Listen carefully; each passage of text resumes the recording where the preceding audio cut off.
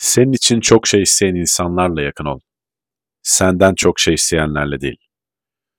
Bu zaten kendisini oldukça iyi açıklayan bir cümle. Buradan bu podcast'te de bu cümleyi şuna bağlayabilirim. Etrafındaki insanların senin hayatın için ne kadar belirleyici bir faktör olduğunu.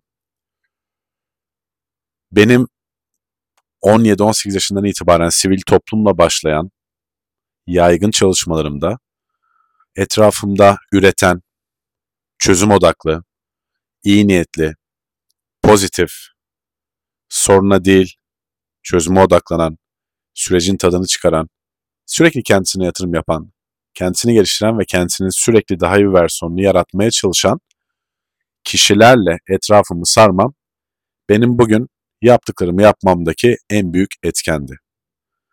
Benim şansım bunu oldukça genç bir yaşta yapmaya başlamaktı. Ve bu benim hayatımı dönüştürdü. Ve şu an yaşamak istediğim, keyifli, mutlu, maddi manevi karşılığını aldığım bir hayatı yaşamamın vesile oldu hepsi. Olmaya da devam edecek. Bunun için hiçbir zaman geç değil. Ve şuna çok dikkat etmemiz gerekiyor. Bu en başta söylediğim özdeyişte de olduğu gibi sizden sürekli bir şeyler bekleyen insanlardan uzaklaşıp ve her ilişkide beklentiler vardır. Her ilişkide alışveriş vardır. Hiçbir ilişki karşılıksız değildir. İlla bu maddi ya da mani bir karşılık olmak zorunda da değildir. Saygı, sevgi karşılığı gibi. Ama size hiçbir şey vermeyip özellikle vaktini, emeğini ve zamanını ve sizden çok şey isteyenlere özellikle duygusal anlamda insanların bizim enerjimize ne kadar aldığı aşikar. O yüzden bizden çok şey isteyen insanları ya da bizi biz olduğumuz için sevmeyen, bizden bir beklentisi olduğu için bizi seven insanlardan her ne kadar cezbedici olsa da uzaklaşıp sağlıklı sınırlar çizip en azından bizim için çok şey isteyen insanları bulmamız, çünkü öyle insanlar var. Bazen yakın çevremizde olmayabiliyor ama var ve onları hayatımıza katmamız çok değerli. Benim için arkadaşlıktaki en değerli şeylerden biri oturup sohbet ettiğimde ilham alabileceğim insanların olması.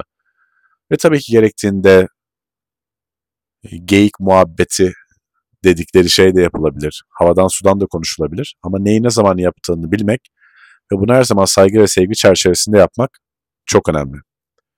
Ben de dediğim gibi 17-18 yaşından itibaren bunun önemini fazlasıyla anladım.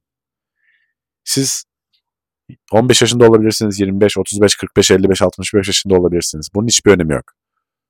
Şu an muhtemelen bu podcast'i dinliyor ya da beni takip ediyorsunuz ki hayatınızda bir şeyleri değiştirmek, dönüştürmek istiyorsunuz. Ve bunun en önemli başlangıçlarından biri de en başta söylediğim cümle. Sizden çok şey isteyen insanlardan uzaklaşıp ya da sağlıklı sınırlar çizip sizin için çok şey isteyen, yani sizin mutluluğunuzla mutlu olmayı becerebilecek insanları bulmanız. Ve tabii ki bunu yapmanız için sizin de o insana dönüşmeniz gerekiyor.